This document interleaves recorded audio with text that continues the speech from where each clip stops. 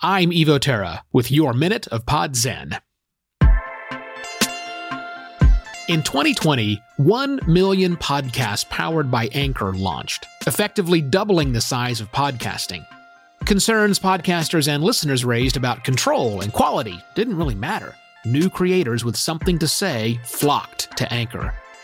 Clubhouse, the audio-only, drop-in social platform, is currently tracking 10 million active weekly users, and that pace of growth doesn't seem to be slowing. So imagine a world where Clubhouse enables distribution, turning every club into its own podcast, and then distributing that podcast to every single podcast directory automatically. 1 million brand new Clubhouse-created podcasts by the end of 2021 seems quite possible. So what's a podcaster like you to do?